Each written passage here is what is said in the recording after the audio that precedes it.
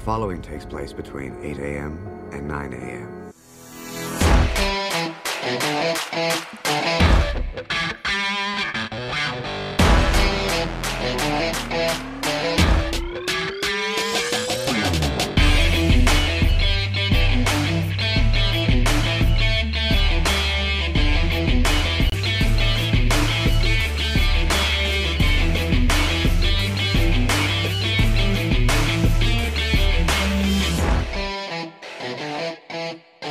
Good morning, everybody, and welcome to FPC Radio Live. It is Monday, December the 13th. It is the Monday after Divisional Round Weekend. Championship Sunday is set. The 49ers will host the Green Bay Packers for the NFC title game, and the Kansas City Chiefs will be hosting the Tennessee Titans this Sunday to determine who will face off in Super Bowl 54. And to help me break this all down, react, respond, vent, cuss a little bit, he is Mr. Rhode Island. He is Mr. Mike Debate. He is on the other line. Mike, how are we doing today?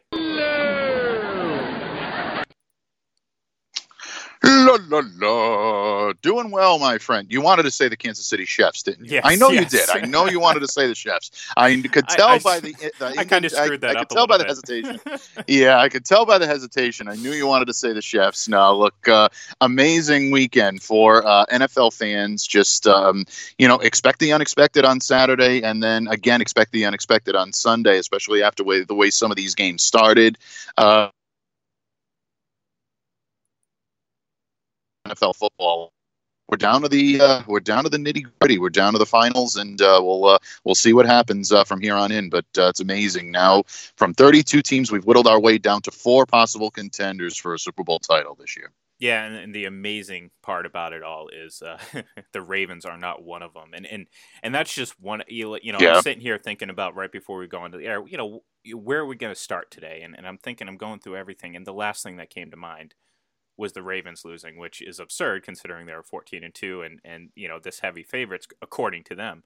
If you were to ask them and Earl Thomas, they were just waiting to go to the Super Bowl, and now they can. Now they can go to the Pro Bowl too because they got 12 players participating. So there'll be plenty of opportunity for them to do so. But I have to start in Kansas City because I was one of the only idiots that decided to take Houston because somehow I drank some sort of elixir to make me believe that Bill O'Brien was actually different from the Bill O'Brien that we've seen for every year since he's been the Texans head coach.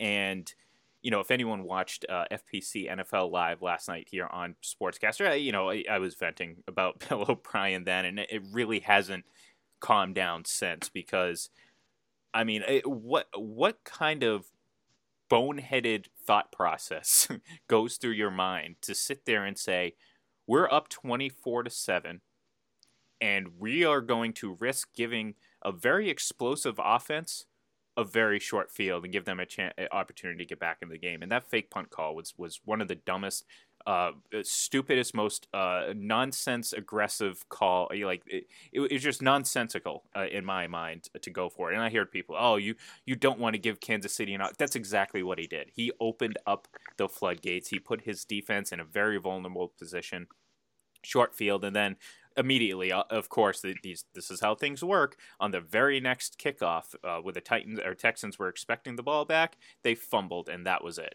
That was the end of the game. There was no chance. I don't care if they staged a ferocious comeback; it would have fallen short because there's no way, there's no opportunity that you win that game.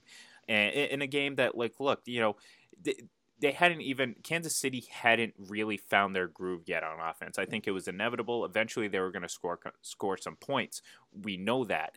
But we also know that this team isn't, this Chiefs team isn't as easily explosive as it was last year. Last year, it was just a matter of a couple flicks of the wrist, and that was it. And this team was off to the races. This team has struggled at times to find more offense. So this was a perfect opportunity for the Texans to really grab a stranglehold and surprise a lot of people and get an opportunity to host an AFC championship game against a team that you are probably more familiar with than all these other teams that have struggled with the Titans. And if I'm a Texans fan, I am absolutely irate, and I'm ready to completely pull the plug on this whole Bill O'Brien experience, because I feel like this whole coaching staff and this whole regime is going to waste Deshaun Watson, who had, by all accounts, a very good game and really did everything in his in his repertoire to try to just overcome this terribly awful mistake. And yeah, that's where I'm at with that. I put 100% of the blame on Bill O'Brien.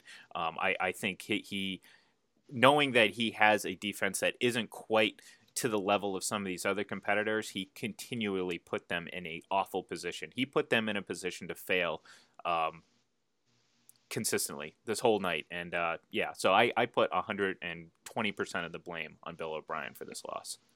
Yeah, absolutely. I mean, you're on your own 31-yard line. I mean, you call for a fake punt. It's such a risky proposition in a situation like that. And I completely echo your points. I mean, if you're a Texans fan, you look at that and you say, in my opinion, I think that's where they gave away the game. I understand that you have to put points on the board. You have to capitalize. But what that did was it proved to Kansas City at that point that these guys are going to be able to outcoach themselves. They're going to make mistakes. They're not a well-oiled machine. It let them smell blood in the water. And when you have a team that's as talented as the Kansas City Chiefs is on offense, despite their struggles to maybe find their groove at times, you know that if that team does happen to find its groove and it happens to click, and it happened yesterday, they're capable of putting a ton of points up in a very short amount of time. That's a very high powered, very quick offense, and they were able to capitalize on it. So, you take a look at that, and especially the way the Houston Texans began. I mean, Kansas City blowing coverage on the Kenny Stills opening possession. It just walked into the end zone, 54 yards.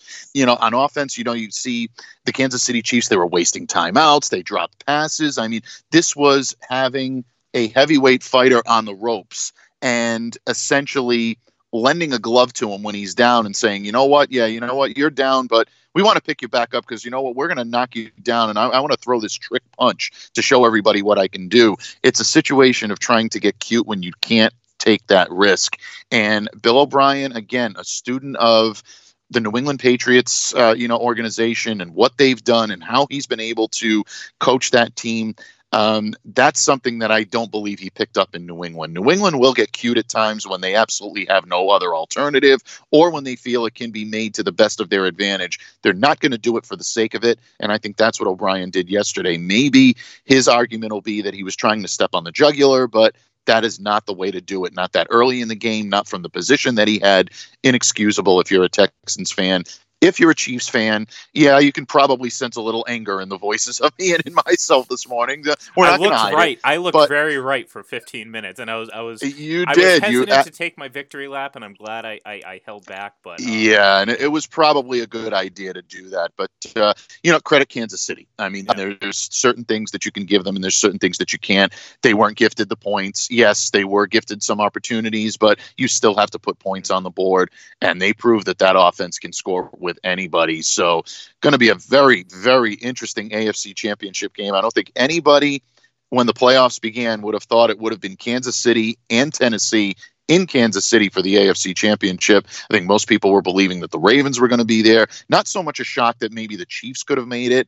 I think a lot of people are surprised that the Tennessee Titans should have. But when you look at how they closed the second half of the season, and you know this better than anybody, my friend, you've been touting that drum for quite a while, people really shouldn't be surprised. Tennessee was one of the best second-half teams in football this year. Well, and that's an example of a team that not only went for the jugular and then they continued to step on the jugular against the Ravens. And real quick, back to your point about Bill O'Brien about saying that maybe you were going to try to put the game away. Well, then you should have went for it on fourth down deep into their zone instead of kicking a field goal. If that was the mentality that you had, you make that decision on that play and not a foolish punt attempt. When again, Kansas City really hadn't moved the ball consistently at that point. They got nice field position on the kick return that led to that first touchdown, and then the Texans, feeling a bit scared, apparently decided just because we didn't score on this drive, we're screwed. And the exact opposite was happening. They could have punted that ball away. They could have let them try to drive down the field, kill some time, and then keep that momentum. Instead, you literally opened. I mean, I know this is an overused expression, but he literally opened the floodgates, because the second you made that decision, in 3 minutes, that lead evaporated, and there was zero chance that you were going to win the game. Yes, I technically understand there was almost 2.5 quarters left at that point. But at that point, you've lost that game mentally, and it showed really in the players, and a lot of the players. You could see them, every mistake that was made, it was finger pointing, turning, and like, okay, you're supposed to be here. No, you were supposed to be here. Okay, what are we supposed to do? And to me, that has coaching, lack of coaching ability, plastered all over it. And again, for the sake of the Texans and Deshaun Watson and this regime of players, this group of talented players, I think you need a new voice in that mix. So, but getting back to the Ravens and the Titans just came out and played their game, and they caught a team that was, in my opinion, a combination of several things. One, I think they were a little bit rusty given the 2 weeks off. Two, I think they were a little bit too into what they were doing. And, the Titans team, carries a lot of the same characteristics as the Patriots team in terms of they remember these comments. They know these comments. They remember Earl Thomas sitting there saying, yeah, whoever comes and plays us in the Super Bowl several weeks back, and how foolish does he look now? And that, and that's why, making proclamations like that, it's like people say, oh, what are you supposed to say? Well, you're supposed to just kind of just say nothing without, sitting there and proclaiming yourselves, Super Bowl champions. And this is something we kind of knocked on the Ravens all year because, we remember after they beat the Patriots, they acted like they won the Super Bowl. Same with the Texans. They won the Super Bowl. The Chiefs, for the most part, did the same thing, but at least they're still in the mix. Same with the Titans, and at least for the Titans, they beat them in the playoffs, so there is something to actually brag about in that sense. So, but for the Ravens, I think this was an example of a team that kind of really bought into their own hype.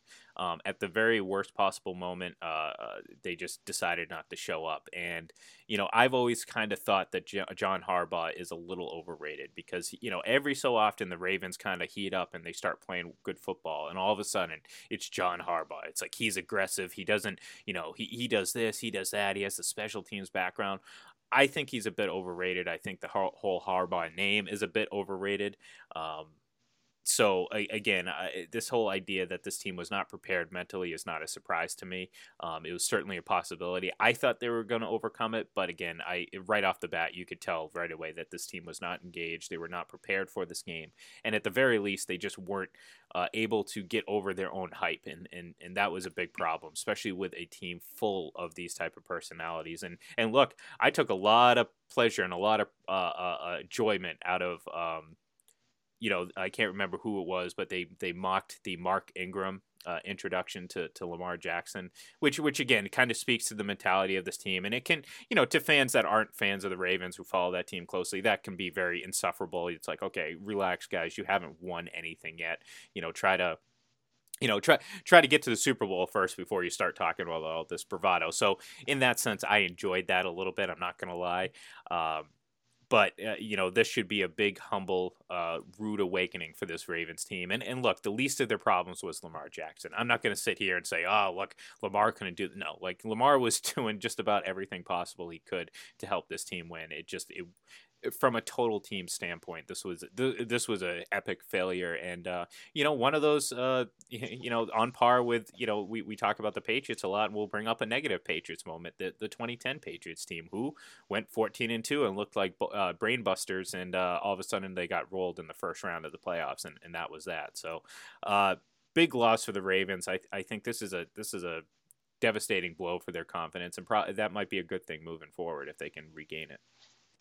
Yeah, I mean, I agree with you about Harbaugh to a certain extent. I think X's and O's and on the field, I think he's a fairly decent coach, and I think he's a fairly good coach. I think a lot of that comes from his inability, I think, to maybe rein in the team a little bit. This is a Ravens team that has always had the reputation of talking a little louder than maybe their bravado can back up. Now, guaranteed, there have been some players on that team that have been able to back that up, and they've won. They've recently had some success, so you can't look at it and say, oh, they're talking from an area of no without any type of validity behind it.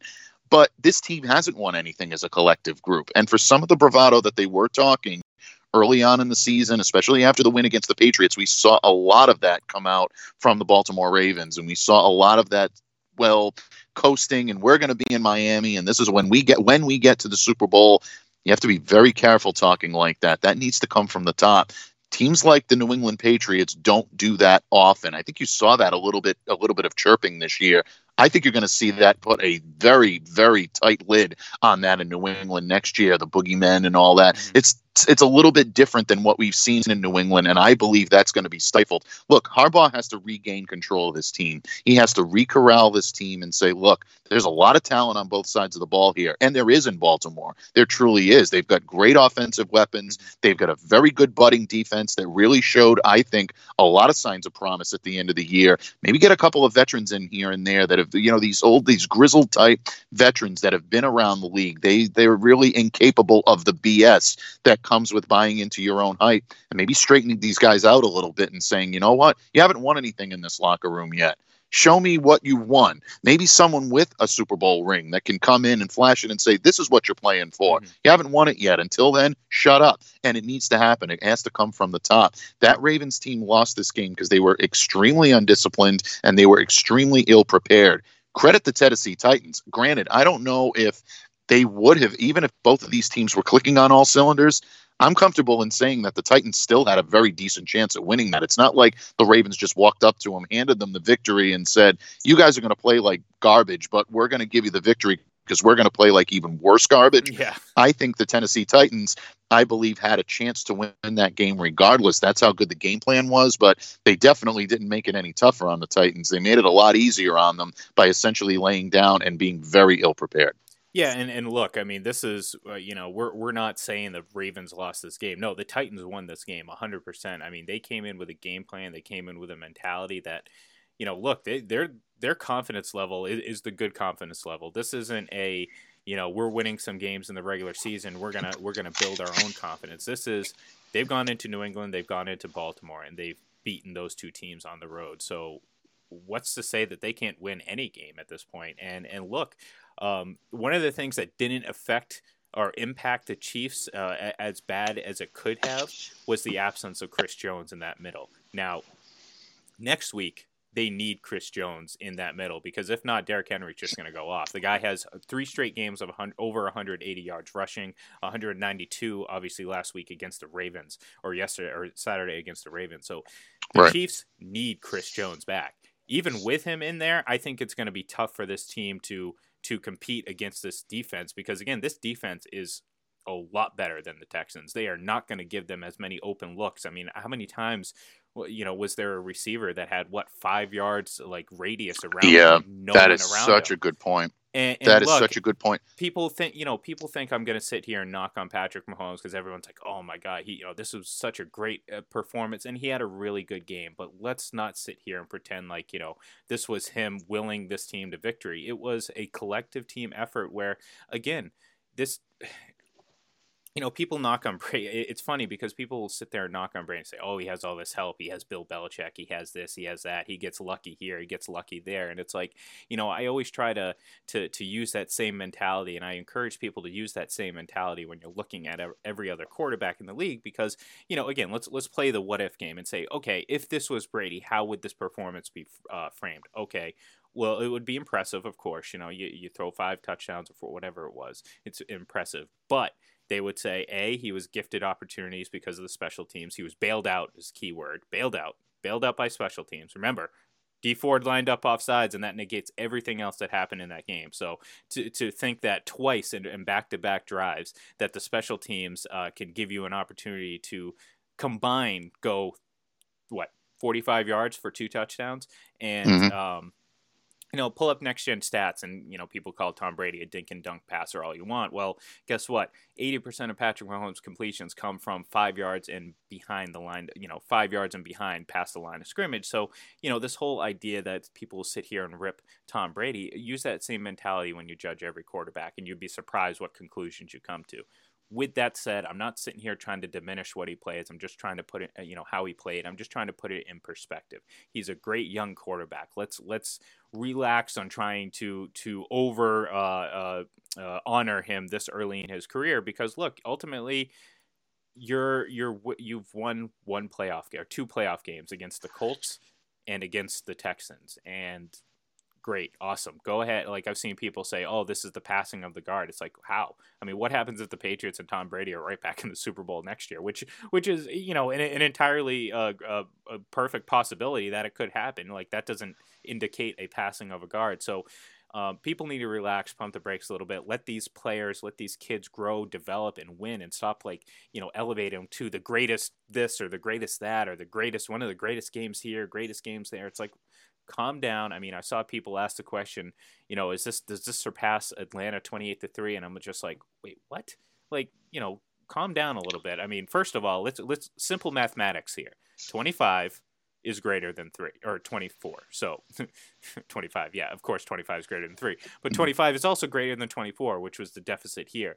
And again, the circumstances, Super Bowl timing, all that stuff. Thank you. Goes into a big, that's a big reason why that that the Patriots Super Bowl comeback was bigger. Because look, you can look to other comebacks in the playoffs that maybe had a wider margin. The 31-point Tennessee comeback, of course, rings back in the day, comes to mind. So,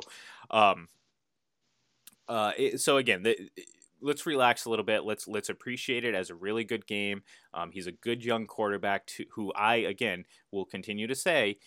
There's still a lot of parts of his game that needs to develop, and a lot of it has to do with decision making. When things start to break down on him, how often can you rely on those circus like plays to create things? Eventually you're not going to be able to do that every single time or at great success. So you're going to have to figure out other ways to win, and that's what being a quarterback and being a great quarterback is about. And I'm not saying he's not going to do it. This is not a saying, oh, Patrick Mahomes can't do it. It's just for all those out there who want to anoint him already, let's relax. Let's appreciate what this team is doing, because they are filled with talent. They are well coached. And look, they took it to the Texans, and they realized, okay, this is what we're going to do to get open. And look, I mean, again, how many times were these guys wide open, ready to catch passes on big third down plays? I mean, like that just doesn't happen. Zone, man, it doesn't matter. It's just like, we're not going to get into the use of, quote unquote, the rub route, or, depending on what team you want to talk about, the pick play, which, okay, maybe I will bring this up real quick, because I do chuckle every time I hear it. Oh, what a nice rub route. And then I'm thinking, okay, well, switch the teams, put blue, white, and silver on the jerseys, put Brady on the back, put Edelman on the back, and say, okay, now what's the play? Oh, it's a decisive pick play that they get away with all the time. And so again, in that sense, I laugh, because that big, whatever that first touchdown, I can't remember who the first touchdown pass was to, but it was a huge pick play that wasn't called on Travis Kelce, and that's kind of like, that's how they run their offense, and it is what it is. But that's portrayed as a rub route, a cute rub route that opens up a receiver when it comes to certain teams. So again, impressive win by the Chiefs. Let's pump the brakes a little bit on anointing everything that the Chiefs do as the greatest this or the greatest that, and let's see if they can compete with the Titans, because I have my questions. And with that, my short-winded rant is over. Well, no, I think you're absolutely right. And let's not discount the fact that, as impressive as it was, and look, I am crediting the Kansas City Chiefs. They put the points up on the board. Again, nobody gifted this to them.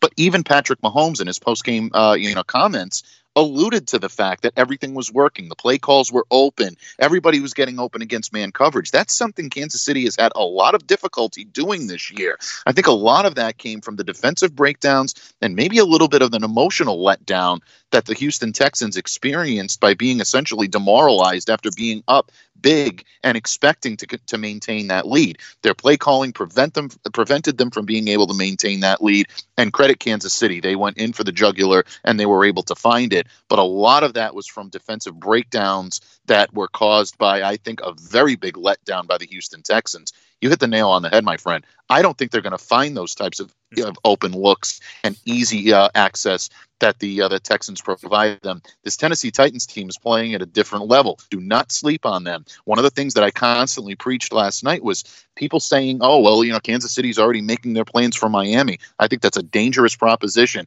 Tennessee's going to come to play. They're going to have their hands full this weekend. Yeah, that secondary is leaps and bounds, night and day compared to what the Texans secondary is. And look, I mean, the Patriots themselves have had a lot of matchups with the Texans, so we kind of know what the Texans are. They are a lot of sizzle, but with a lot of times no punch, and that's Right. kind of what this defense is and epitomizes, because we've seen Yeah, it time very and good way to time say it. again, and we've seen this defense get shredded by Tom Brady and the offense, and we've seen it get shredded at times by teams that they just they beat up on bad teams. That's kind of their thing. They're really good against mediocre to okay teams, and then when it comes down to it, these big moments, especially the heap of the pile, the top of the pile teams, those teams you have to beat in the playoffs to win a Super Bowl, they just don't, and they come in and they get we all look back at the Letterman jacket era, and that again I know is a little bit different team for the most part, but it kind of just epitomizes the Texans in general as a franchise. That's who they are. It's like they come out with a lot of snap and pizzazz, a lot of tire flips and all that. But at the end of the day, they're going to get run over because they play the same old tired zone defense with players that just aren't capable of playing that defense well. So it's the same repeat over and over again, and it's like that's why it was so important that you don't give Kansas City any sort of opportunity to gain confidence, and that's exactly what they do. They were Bobby Boucher looking to throw the football to 52 so he can go down the other field and score. He was, Bill O'Brien was like, okay, Patrick Mahomes, there you go, here's the ball, 30 yards, boom, touchdown. Like it's just Yeah. I'm getting worked up again because It's frustrating. I get it. It's frustrating. I get it. If you're Look, I wanted to be right. I wanted to brag. I wanted to sit here and be like, man, I picked the Texans. I was the only one who picked the Texans, and you know what? Gosh darn it! For 15 minutes, I looked like a smart man. Yeah, I really absolutely. Did. And if they'd have maintained that could have been a much different game. It would have been a much different game because Kansas City was not on their game, and they were thrown off. I'm smart, but I'm not smart. that was my computer being a little delayed because I tried to play that like 2 seconds ago, and it wouldn't load. So. That's okay. It already dropped in, and I think it was a perfect time for it anyway. So it broke up my rant. But in any case, yeah, it is frustrating if you're a Texans fan or if you're someone that picked them or that had that type of analysis. It's frustrating to watch because the Texans did have an opportunity to put this game away early, and they essentially did give it away. And it's one of those things where Kansas City was ready for it. They were primed in front of a home crowd, explosive offense, and they proved that they can do it. So ultimately, it's going to be an exciting AFC Championship game. I think it's going to be a very good game. I think you're going to see two teams that are coming in playing the hottest right now in the NFL and in the AFC, I should say. Mm-hmm. And I think that this is going to be a pretty good game this weekend. And again, I caution Kansas City fans not to take a trip to Miami for granted. This Tennessee team is not going to roll over. They will not be intimidated by Arrowhead or the yellow in the end, or the gold in the end zone, and they're not going to buy into that. This Tennessee team is going to come in and they're going to say, you know what, nobody's given us a chance, and we're going to take it. And in a lot of ways, I think they're eye-opening a lot of people when it comes to what this team is capable of doing. And really a lot of credit to Ryan Tannehill, who I don't think is getting enough credit for the postseason that he's having. His numbers are not going to light up the scoreboard. They're not going to overwhelm anybody, but he has done a good job of keeping that offense in check and letting Derrick Henry do what Derrick Henry does. And I think that's a big reason for their success as well. So impressed by what Tannehill has showed me. And I can't believe I'm saying that in the postseason, in the AFC Championship game, after what we've seen from him from Miami for so many years. It was almost like, all the talent in the world, it just can't put it all together. He's doing a fairly good job with that this year, and I think he's found his niche in Tennessee. I'm starting to suspect, just a hunch that perhaps maybe it was Miami that was the issue, and not necessarily these players, because we've seen. We've seen several of these players go on to succeed in more greener pastures, but again, for Miami, at least they have a different regime now, and hopefully that's looking to the positive. So we'll shift a little bit because we've jumped on the AFC here, and rightfully so, because I think that was the most reactionary set of games that we could have had all weekend. It was from the AFC. From the NFC, I think it was more business as usual. I did think that the 49ers game was going to be a little bit closer than what it ultimately was. But for the most part, I thought the 49ers were a better team. They showed that on Sunday in a very dominating fashion. And, I've gone on record at this point and said, like, look, obviously the Patriots aren't in it, and they were my original Super Bowl pick. So I'm riding with the 49ers here because I do think that they're the best team available, and I think they match up well against any of the remaining teams. So how impressed were you with the 49ers this weekend? Very. And I mean, especially from a defensive standpoint, I mean, you look at a team like Minnesota coming in very, very hot, very riding a pretty good wave when it comes to the era of good feelings. But the 49ers defense, I think, really proved that they're an elite unit and they can hang with anybody. They can shut down an offense. They can take away what you do well. And that's something that teams need to be. That's something that teams need to do as they move toward the playoffs and as they move deep into the playoffs. Mm-hmm. It's all about taking away what your team does best. And I thought they did that to Minnesota on Saturday. I really liked the way that the offense, came to play. A lot of people are looking at Jimmy Garoppolo's performance and calling it more of a game management. There's probably an argument to be made about that, but I think ultimately, Jimmy has the confidence in all of the guys that line up with him that he's the type of guy that can take over the game, make a big play when you need to. And I think that type of confidence is infectious. Is he going to be the guy that's going to go out there, strap the team on his back and say, everybody else is playing like garbage around me. I can strap the team on my back and win?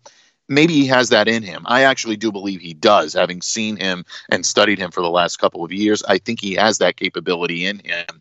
I don't necessarily know if we'll see it, but I think he does have that ability. But ultimately, they have a very balanced attack, very good, very tight running game, a tight end that really, to me, is the best tight end in the NFL. Mm-hmm. And yeah, you can send all your hate mail to me, Kansas City. I would take George Kittle over Travis Kelce any day of the week, twice on Sunday. But anyway, getting back to what I was saying, I believe that to be the case in San Francisco. I think they established themselves as the best team in the NFC. Anybody that was questioning that, I think this is going to be a tough team and a very tough team to compete with. But they've got another tough team that they're going to be facing this week. Packers did show up to play yesterday, almost let the Seattle Seahawks back in it, which is why I think the San Francisco 49ers are still in the driver's seat here, but definitely a team they can't overlook. Yeah, look, I mean, and we talked about it on the post game last night, and it's why my voice is struggling the way it is, because this is part of a run of I don't know. I stopped counting, but I think something like 14 straight days where I have to get on here and talk, sometimes twice a day. So I apologize if my voice cuts out every once in a while. But last night we talked about it, and to me, one of the biggest things, he had a really good game, Aaron Rodgers, but the biggest moments of the game, he delivered on two incredible throws. First off, that 3rd and 8, 3rd and 9 play, which, that's something that's not going to necessarily show up on the stat sheet. And this is kind of a further kind of proving how foolish looking at just raw statistics can be, because there's no way to really measure that 3rd and 8 throw by just looking at a box score and saying, oh, they completed a 3rd and 8 throw. No, it was a beautiful throw on a very high pressure situation, because again, like you said, the Seahawks were threatening, and this is something that the Packers have dealt with throughout the season, where they look really good in one half and then kind of fall back to earth in the second, and teams slowly start to get in. Sometimes they come back, sometimes they don't, but it's always, it always gives you with that. It's like watching the Patriots. It's like they come out and score 30 points in the first half, but, let a team inch their way back into a game in the second half, so you're a little uneasy. How do I feel? Well, the team looked great for 2 quarters, but then they kind of let this team back in. Well, fortunately for the Packers, Aaron Rodgers made two of the biggest plays of the game by just completing those passes in such high-pressure situations. And, I know after that 3rd and 8 throw, they had to get another first down to win this game. However, that was, to me, the backbreaker there, and that was the one that killed this Seahawks rally, because they had them backed up 3rd and 10, 3rd and long, and that was the money shot right there, and the great pass from Rodgers, big clutch moment from him, and look, now they're on their way to the NFC Championship game, and it was a total team effort from the Packers. My first impression is they're going to fall a little bit short against the 49ers, and it's not because they're going to play poorly, it's just because I think the 49ers are that much better. Absolutely. I think that's so well said. Credit the Packers. I think the Packers have been really flying under the radar. And I've been saying that a lot about this team this year is that they are flying under the radar. I know we've heard, the worst 13-3, 14-3 team. I think that's harsh. I'd love And to I be think the they worst proved that 14 and last 2, night. 14 or I 13 and know. 3 Tell me team. about it. Yeah, Like, exactly. Birth in the NFC Championship game, not a I, bad way to do the season, but yep. wasn't No, I'm sorry. Go ahead. Tennessee the worst team entering the playoffs? Oh yeah, Record, absolutely. quote Yeah, unquote, record wise. Yep, barely backing in and all that. It doesn't. You throw the records out the window when it comes to the postseason. It's the team that plays the best, and they really, you talk about, and we'll get back to the Tennessee Titans in a minute. But staying on the Packers, yeah, it was a total team effort. They were able to hold off a rally there at the end by by the Seattle Seahawks. Credit the Green Bay Packers. They got the first downs when they needed to at the end of the game, close it out, and be able to move on to Levi Stadium and a big NFC championship game coming up against the San Francisco 49ers. But again, I do believe that San Francisco is just playing on another level right now. And I think with both of these teams clicking on all cylinders, I definitely give the edge to San Francisco. But if they come in and sputter at all and Green Bay comes in with everything that they've got, this one could be a little more interesting than people think. So don't necessarily think it's a cakewalk for the 49ers. This is going to be a tough game. Don't forget, Green Bay's got a bad taste in their mouth from the last time these two teams hooked up this year. I think they've got a lot to prove. They want to come out and prove that they can hang with them. I think they do that, but ultimately, just the early analysis that I have on this game is that I like the way San Francisco matches up with this team, and I think they do definitely have the edge here. Yeah, and look, San Francisco got some great reinforcements this past week. D Ford returned, Quan Alexander returned to the lineup and had an impact, and that's something that when D Ford and Nick Bosa are on the field at the same time, 24 sacks and 108 some odd snaps. When they're not on the field at the same time, 24 sacks and 800 something snaps. So you see the drastic difference in how much they can impact this team, and this is something that I think from both teams' standpoints is going to be key. Which team can get the most pressure on the opposing quarterback? Because we know San Francisco can certainly do that, and they have a secondary that can hold up to any sort of pressure for the most part. I mean, eventually you can only cover for so long, but San Francisco happens to have, assuming Will Witherspoon is not playing, will happen to have a very strong secondary. So I do expect San Francisco to be able to get to Aaron Rodgers, and that's something that we've seen him struggle with throughout the season and really throughout his career when he's hit a lot and, he's forced to, try to, get out of his comfort zone, and then that's when issues, tend to pop up, and I think this 49ers team is well equipped. And, on the flip side, the Packers defense, the Smith brothers, and our friend Terrence Biggs made a great point yesterday. They're not technically, brothers, but they're brothers, you know what I'm saying? So, those two are just a dominating force on that defensive line. A pair of sacks last night for the Packers, and that's something that they need to have. The 49ers can get away with not getting a lot of pressure on the Packers. The Packers need to get pressure on this offense, because if you allow George Kittle, Emmanuel Sanders, Deebo Samuel, all those guys to make plays in the open, and this game is going to not go the way the Packers plan to, and the 49ers will be well on their way to Miami to play in the Super Bowl. So first impression, I do give the 49ers a huge edge. Again, I've said it before, and I'll say it again. They're the team I'm picking to win the Super Bowl at this point. So I will certainly be leaning towards them. I give them the matchup advantage right off the bat. Yeah, without question. And I do give them the matchup advantage off the bat. When it comes to the AFC, I'm not so sure I'm willing to give that matchup edge just yet. I think that there is a lot to consider when it comes to the way both of these teams play.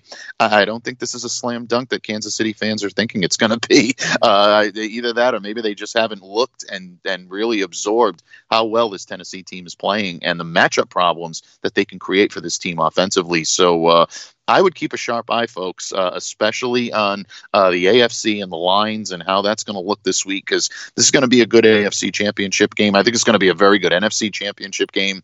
We're facing two great games, I think, coming up as we head toward the next couple of weeks for prep for Miami. But this is going to be a good weekend for football coming up, no question. Yeah, absolutely. And,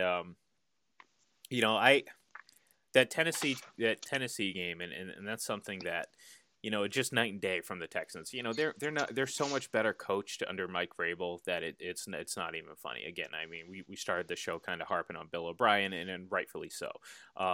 He deserves all the slack that he gets because, again, he lost this game. He put his team in a terrible position, and that's the exact opposite of what you want to do. So it's going to be interesting to see the vast difference in coaching. Obviously, Andy Reid, you're probably going to give the edge to, of course, but Vrabel has proven he's no slouch, and this team is certainly capable of beating anyone at this point. So, moving off these games real quick, because we're going to spend a lot of time talking about these teams throughout the week. I mean, we only have 4 teams to talk about now, so it's going to get exhausting at times. But we will certainly be able to do try to work in as much other stuff as possible. And 2 things that popped up today or this weekend were 2 elections to the Pro Football Hall of Fame. Bill Cowher and Jimmy Johnson both got elected in the as part of the Centennial Slate class, which is basically outside of the normal modern era selections that we all know and probably get the most coverage for. But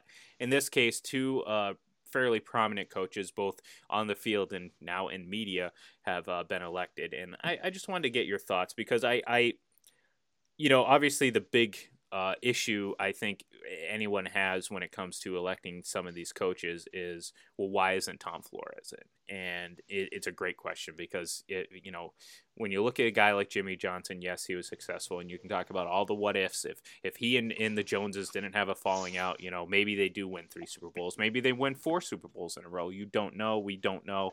It's not how it played out. What we do know is he won back-to-back Super Bowls with a Cowboys team that, when he took them over, they were 1-15. So I'm not saying he doesn't deserve the honor or anything like that. I think he obviously has been a great coach in this league.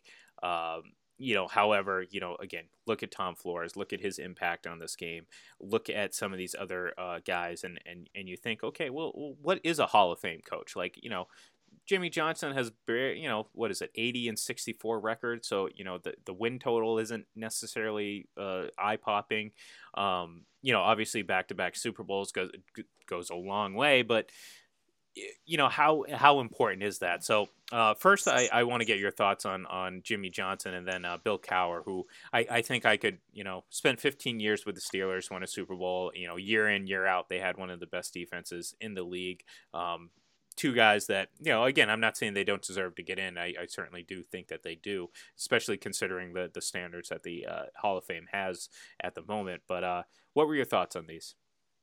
Again, I think very similar to the thoughts that you just put out there. I think both deserving selections. I don't look at it and say, oh, well, Jimmy Johnson doesn't really deserve it, or, well, he doesn't have a long enough resume of success, or, Bill Cowher, obviously, having the 1 Super Bowl. But, I do believe that both of these guys, during the eras in which they coached teams that were dominant in their own right. I mean, you can make the argument that maybe the Cowboys under Jimmy Johnson were a little bit more dominant in terms of how they went about their business than the Steelers were. But look, the Steelers had a sustained level of success for quite a while under Bill Cowher. I think these 2 are coaches that did a lot to revolutionize the game, maybe not radically revolutionize the game, but usher in that new era, that bridge from the old school type coach to the modern coach that we see. I think both of these guys held a pretty good hand in there. I think a lot of it, and I hate to say this, and this is going to sound like a knock to both of these guys, and I don't mean it like this, but I think a lot of it is the media coverage. Yeah. I think a lot of the sunshine that shines on a lot of these guys. Cowher is a great NFL analyst on CBS. I think he does a great job in the early part with the pregame and the postgame. I think Jimmy Johnson has become a pretty beloved figure on Fox, and he's done a pretty good job there. So I think some of that can be attributed to maybe a little bit of hindsight being, maybe 2020 and romanticized a little bit when it comes to these 2 coaches. But ultimately, I don't have any problem with either one of them getting in. I think they're both deserving. And I think, ultimately it paves the way for maybe different types of coaches and maybe a few more coaches that need to get in to get into the Hall of Fame. But your point on Tom Flores, absolutely. I do not understand for the life of me how he isn't in. I think it's a travesty that he's not. And I really think that something needs to be done to evaluate that and find out the reason for it. Because in my opinion, he's as deserving as any of these guys that currently are enshrined in Canton. Yeah, and that's the thing. That's a debate that's going to rage on year in and year out every year that he's not in. And the rest of this centennial slate class will be announced, I believe, this upcoming Wednesday. So I think it's a 15-member class altogether, and then you have the Right. five modern era candidates, of which we will learn the night before the Super Bowl. So in a couple weeks, we'll kind of have that whole breakdown as to where. Where that ultimately leads and who's getting in, because again, for us who are probably in our 30s approaching 40s, there's a lot of players that are starting to pop up now over the last few years that we've grown up watching and have watched play their entire careers for the most part. So it's interesting to see that and to continue to see those players start to get recognized when you sit back and say, oh wow, I remember rooting and cheering for this guy. So Absolutely. Watching your childhood heroes turn into Hall of Famers is a humbling experience, and it shows that you're getting old, my friend. Yes. So, believe me, I'm already there. I got a couple of years on you. You're getting to that point. I'm pretty much already there, especially when it comes to baseball. You look at a lot of these guys that get in, and you're like, oh, man, these guys were rookies when I was in high school, and now they're being inducted into the Hall of Fame. Now they're the old That's guys. tough. You're like, wait a minute. That's so tough. They're old. Yep. Yeah, if they're old, imagine what that means about me. So yeah, it's tough. It really is. It's a tough thing to get over. But you know what? You enjoy it and you remember the good times, and you sit in a chair and just go, back in my day, this guy was good. Well, I'll be doing that as soon. I will fully commit to that once Tom Brady retires, because Tom Brady still playing is the last true link to my childhood, really. Because he's been playing. For Tom Brady's never going to long. retire, folks. No, he's just going to keep playing. He's going to be the bionic man, and he's just going to roll over the league. So but, hey, we can live in hope, right? Yeah. Well, you know what? Look, I can sit here and say that that's not that's not possible. But with Tom Brady, anything is possible. And I laugh at a lot of these real quick, because we got about 10 minutes left in the show, and I laugh at all these predictions about where he could go, where's the best fit, where's this, he could go here, he could go to the Chargers, he could go to the Colts. Watch the Colts guys. They're all full of it. I mean, every single person that sits there and says, oh, he could go, they're full of absolute beep. They don't know.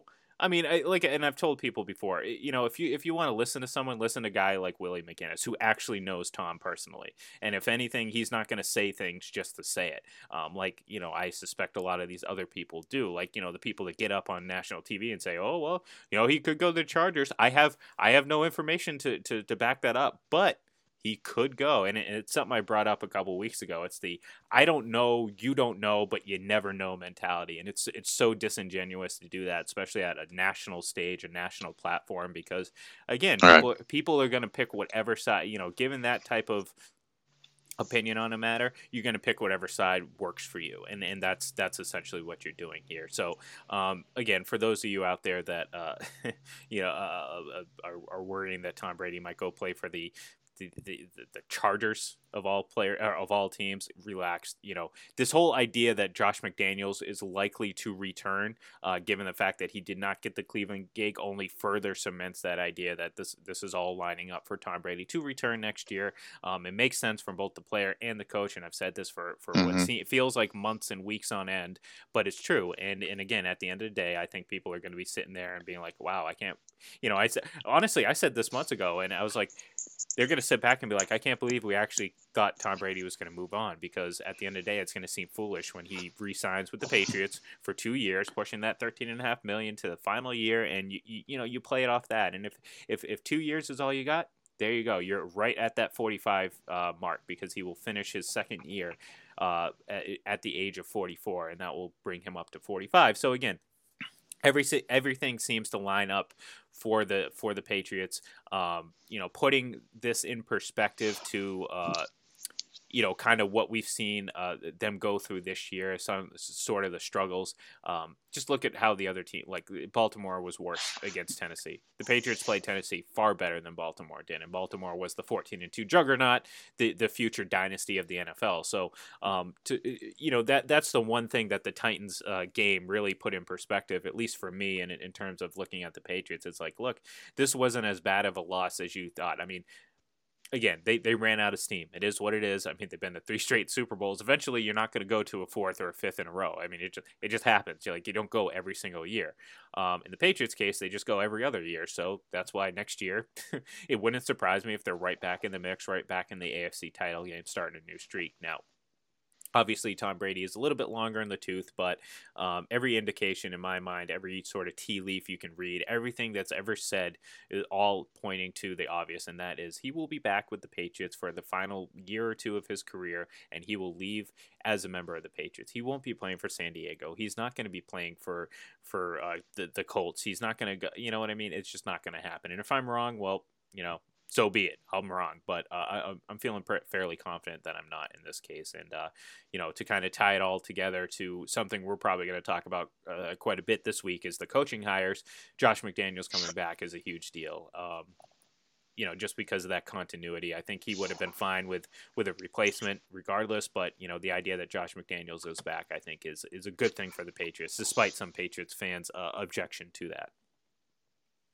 Yeah, no, I agree with you. I think I cautioned, people on Friday on Locked On Patriots to not equate Josh leaving with Tom leaving, because I mean, a lot of people would say, "Oh, if Josh leaves, that's it. He's done. He's got to learn, and he's got to work with a new offensive coordinator."